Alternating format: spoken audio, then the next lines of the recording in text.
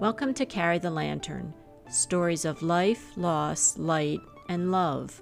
Today's guest is film and event producer Tanya Selvaratnam. Her new book, Assume Nothing, chronicles her abusive relationship with a powerful man. Her deeply intimate story is helping other victims of intimate partner violence. Writing it has helped Tanya regain her personal power. Tanya Selvaratnam, you're a successful producer of live events, films, art events, and have often worked with social justice groups and for women's empowerment. How did you meet former New York State Attorney General Eric Schneiderman, and how were you treated in the beginning? We met in 2016 at the Democratic National Convention in Philadelphia. When he first introduced himself to me, it felt too good to be true. He was kind and complimentary. He was curious. We found that we had many common interests. We both had studied Chinese, and we both were interested in meditation and spirituality. And I was very impressed that a politician meditated. And after a few weeks of, correspondence, we began a relationship. And it started out beautifully, but then gradually the darkness started to seep in. Now, he had made a reputation as a champion for women's rights in New York, which is also your passion. So was it difficult at first to recognize things that were not cool about him or how he was treating you? When the signs of an abusive relationship started to occur, they happened in the flash of an eye, they happened briefly, and they were shocking because, as you said, he was known as an advocate for women's rights. He was a progressive hero.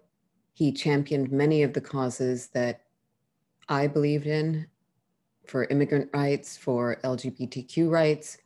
And I didn't know how to reconcile what he was doing to me with the public face that he presented. When did you first start to notice things? I know in your book you wrote that he privately put down his exes and paid little attention to your female friends who are very accomplished, intelligent women. Did you recognize this dissonance at first? I recognized that he was belittling of me and my friends, but because those were accompanied also by the times in which he was completely adoring and supportive, it took me a while to recognize that what I was experiencing was classic abuse and coercive control. And it took me a while to open up to my friends about what I was experiencing. But then when I did, I realized that I had to get out. There's a lot of controlling behaviors. He didn't want to stay at your place. He wanted you to stay at his place. You tried to set up a workspace for yourself, and then he was upset about that. Were there other ways in which he tried to control either your looks, your diet, anything about you? There were many ways in which he was controlling me. For example, when I would be speaking on the phone in a separate room in his apartment, he would open the door and act as if I were an imposition and try to get me to end the phone call, even if I was on the phone with my mother. He wanted me to dress a certain way. He wanted me to do my hair a certain way. He wanted me to either have it tied up or blown straight. There were more insidious ways in which he tried to control me. He wanted me to get plastic surgery to remove the scars that I have on my torso from cancer surgery. He wanted me to get a boob job. He didn't want me to eat meat in his presence. I completely respected the fact that he didn't eat meat, but that he was trying to control myself, a woman in her 40s, about the way she dressed, the way she ate, and the way she interacted with people these were classic signs of coercive control and abuse. Now, this must have been very confusing because it started out with him treating you well. Was he still treating you well in public? In public, we presented as a happy couple. But there were times when my friends noticed that there was something wrong. I would find out later, after I was out of the relationship, that they would confide in their partners or in other friends, something's wrong with Tanya, or that she's not herself. But as is often the case, they were hesitant to express their concerns with me directly. But then when I started opening up to them, they shared with me how they felt. The first time he slapped you, did you recognize it as abuse or was it confusing? It was shocking and it was confusing. No man had ever slapped me before. I didn't know what to make of it. When I would protest, when I would tell him to stop, when I would tell him that it hurts, when I would jump out of bed, he made me feel like I wasn't adventurous enough and that I was depriving him of his needs. And this was not consensual on your part on any level. You made that clear for him? An important component of consent is that it is requested and obtained. And he never asked for my consent. He would slap me out of nowhere. And I would find out later when I would hear from other previous victims of Eric Schneiderman, from his previous girlfriends, that they had experienced the same type of abuse, eerily similar abuse, and that he would slap them out of nowhere. You wrote that you compartmentalized his behavior because you bought into the notion of us and the possibilities of what you could accomplish together for social justice. Is that part of the reason that you did not leave sooner? I didn't leave sooner because he told me that he was going to get help, that he was depressed. There was a lot of pressure on him, and I wanted to support him. I was also hopeful that the adoring and supportive person that he had been at the beginning would come back, and I thought he could change. There must have also been an element of fear because he would make comments like he'd have to kill you if you broke up, or that he could have your phone tapped because he was New York State Attorney General. Did that figure into it as well? Definitely. I have many friends who have dated powerful men who still live in mortal fear of them. And I did not know what he might do to me if I did leave. And also, by the time that I got entangled in the abusive relationship, I was not myself. It was hard to see out of the relationship, but I'm grateful for the friends and the domestic violence expert who helped me realize what I was going through, who helped me name it, and who helped me get out. What are the factors that led to your decision? This was the very beginning of the Me Too movement, to go public with your story. When I first was out of the relationship, I had no intention of coming forward. I wanted to get on with my life. I wanted to reconnect with my friends. I wanted to throw myself into my work. But about a month after the relationship ended, I found out that, in fact, there had been a previous girlfriend who had been abused by him, and she had been almost a decade before me. And I thought, if there was her and me, then there might be other women also that he had abused. And so I felt a great responsibility that I had to come forward to prevent him from harming other women, and also to expose this insidious form of violence. And what was the process of dealing with journalists like for you? Did they make it as easy as possible for you, or as stress-free as possible? Or was it difficult all the way through to publishing? There was nothing easy about the process of participating in the investigation, but I also knew that I was in very good hands. When I spoke with David Remnick and shared with him my experience, and then when Jane Mayer and Ronan Farrow were assigned to the story, I trusted them implicitly. I could not control the narrative. I had no idea how my story would come out, but I knew that they would do the story justice. Can you talk about what the response was, both from people that you knew, from strangers, and what happened with Eric Schneiderman? I had no idea how the story would land, and I had prepared myself for possible scenarios. One was that it wouldn't land well, that he would still be in power, and that I would have to escape. But what was astonishing is that within 3 hours of the investigation breaking in May 2018, he resigned. And so I felt like I could move forward. Also, I was overwhelmed by the notes of support that I received from friends and strangers, and many of them shared their own stories of intimate violence.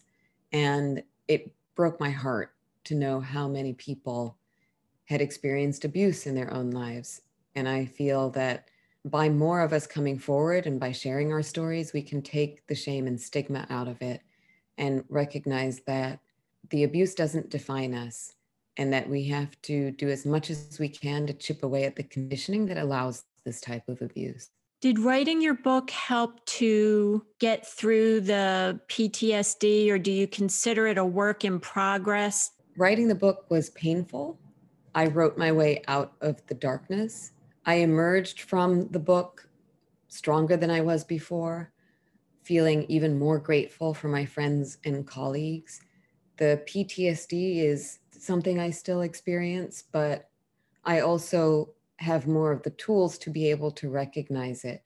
And my hope is that the book helps other people heal and also helps them find their light. I take the reader through my journey from a victim to a survivor to a thriver.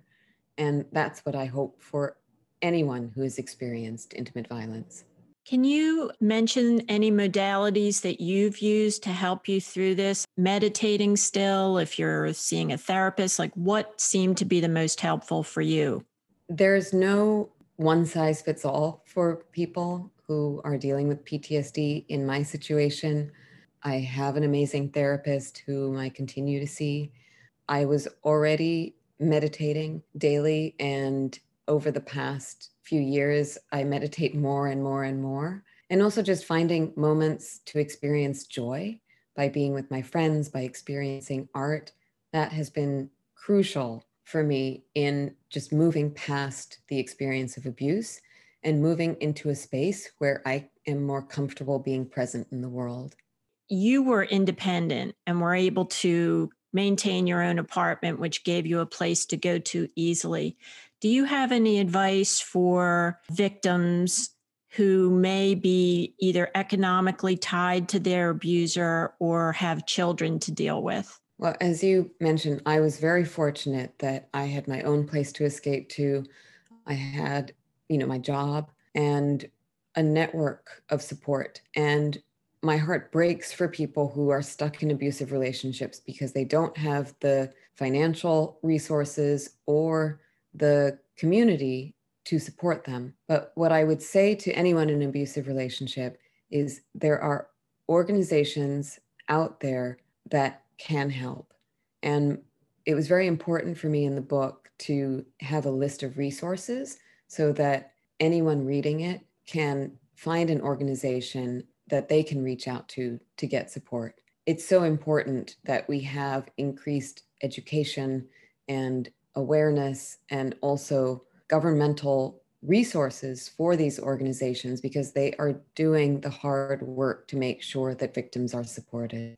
What would you like to see going forward as far as education for both men and women about this type of violence? Well, we're conditioned to accept violence, bullying, abuse from the time that we're born. We're conditioned to think that if a boy teases us, he likes us. And we have to unravel and outroot that type of conditioning. We have to make peace and kindness more exciting than violence. And that education needs to start happening from a young age before the behaviors become ingrained. And I'd like to see more healthy relationship training. I feel like sex education needs to be transformed so that it incorporates awareness about how we need to treat each other, how we need to treat each other with respect, how we need to deal with consent and have healthier relationships. So I feel like that is where the education needs to begin. Right. I mean, there's no discussion of how to have a conflict and how to get through it peaceably. I 100% agree with that. Have your ambitions as far as your work and the type of projects you'd like to work on changed because of this experience? I have always been involved with amazing organizations and people who advocate for the rights and safety of women and children and of all people, dating back to my work on the Women's Conference in China in 1995, my work for the Ms. Foundation, for the World Health Organization. Now, because of my experience with abuse, because of the book, and because of the community that has formed around the book, I feel even more committed to that work. So yes, I mean, it has changed my work, but in a way, it's amplified the work that I was already doing. You said the organization that is formed around the book. Can you explain what that is? It's a community of people, the readers of the book, the many organizations that I have done conversations for and that are helping spread the message of the book, and giving people the resources in the book to spot, stop, and prevent intimate partner violence in their own lives and in the lives of their loved ones, and to encourage bystanders to be upstanders, to support their loved ones who are in abusive relationships. So when I say the community around the book, it's many, many organizations that are involved in that and many, many people. Is there any training available now or advice that you might give for people who might recognize some of these controlling, possessive, bordering on abuse that may be abuse when someone is at home in their space with an abuser? How do you address that with friends? How did your friends address that with you? Friends noticed that there was something going on with me, that I was not myself. But as I mentioned before, they were hesitant to talk with me about it because I wasn't talking about it. But eventually it took a friend who asked very tough questions because she knew that I was having a hard time with the relationship. And she asked me a number of questions that elicited answers. And it was when she asked me the question, "Does he hit you?" Her question came out of nowhere. It was like she intuitively knew to ask me that. And I said yes. And I could feel the rage in her building. But because she knew that she was not equipped to take me from that point forward, she asked if I was willing to speak with a friend of hers who is a domestic violence expert. And I said yes. And after I spoke with that domestic violence expert, I then had the tools to recognize what I was experiencing. And also she helped me extricate myself from the relationship in as quiet a way as possible. And so what I would say to people out there who might suspect that their friend is in an abusive relationship, to be empathetic and to be sympathetic, to be a good listener, to ask questions that might elicit answers, and not to be judgmental, to be supportive, and to also have those tools ready, like domestic violence organizations, to reach out to if your friend does indeed need help. Also, you wrote about having plans of how to extricate your things from his apartment, plans of how to approach your communication with him as you were extricating yourself from the relationship. Well, it's important when one is getting out of an abusive relationship to have a safety plan. And that's where domestic violence organizations and experts are crucial in providing those tools. And although abuse is common, every victim is unique, and a safety plan needs to be customized for the victim. With the domestic violence expert that I connected with, she's the one who really guided me through that process of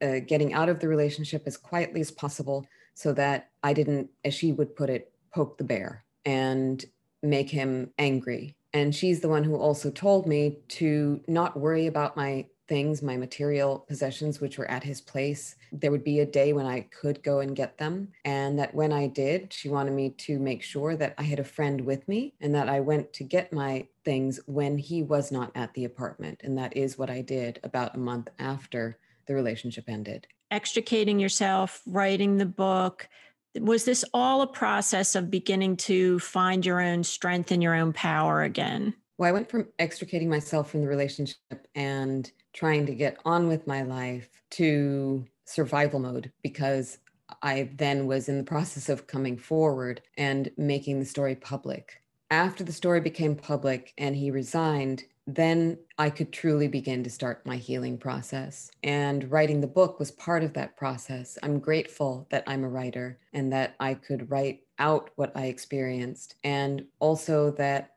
I had work. I had to show up for work. And I'm very grateful that my colleagues were supportive by giving me that work to do. And the process of healing is ongoing, but I do feel like I am my strongest self ever by having gone through that process. That's wonderful. Were the other women who had been in relationships with him, were they also going through this process of healing once they were able to be either involved with the magazine article or to let you know that they had also experienced the same things? After the New Yorker story came out, I heard from 2 other victims of Eric Schneiderman. And while those 2 did not come forward, I was grateful to know that by seeing his abusive behavior exposed, they were then able to get some help for themselves. And since the book has come out, I've heard from 2 more previous victims of his who read my book and wanted me to know that they had been abused by him as well. And I hope that it provides healing for his previous victims, but no one should have the memories that we have. And Eric Schneiderman is one of many, many perpetrators that need to be exposed so that the victims don't feel like they're alone and that they're crazy, because we're not. Right. And finding out that this was a pattern must be very helpful for everyone concerned, because you no longer feel like it's you or you brought this upon yourself or there was something about you. Right. I mean, when the abuse first started happening to me, I thought it was specific to me. He made me feel like I was different from his previous girlfriends.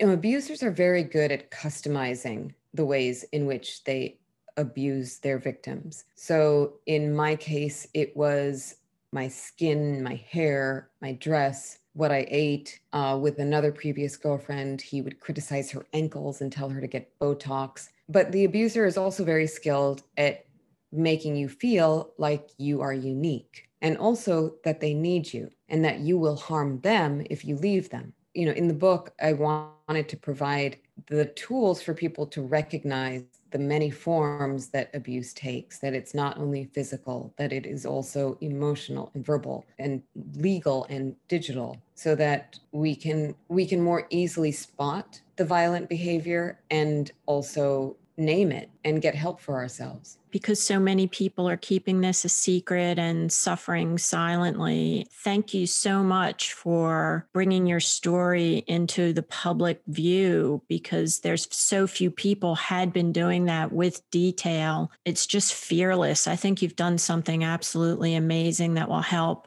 so many people. I, for one, am really, really amazed at the bravery of women throughout the Me Too movement and going forward with the social justice movement, because it's all connected. So I'm really in awe of what you were able to do. And thank you so much, Tanya. Thank you so much. I'm blushing because that was very. I can't see that, but no, that was very kind. It is a collective project to chip away at the cycle of violence. And I am very hopeful that as we move forward, we can begin to heal. Thank you, Tanya, and thanks for listening to Carry the Lantern. Assume Nothing is available in both print and audio and has an excellent resource list for victims of intimate partner violence and their allies. Love, Eleanor.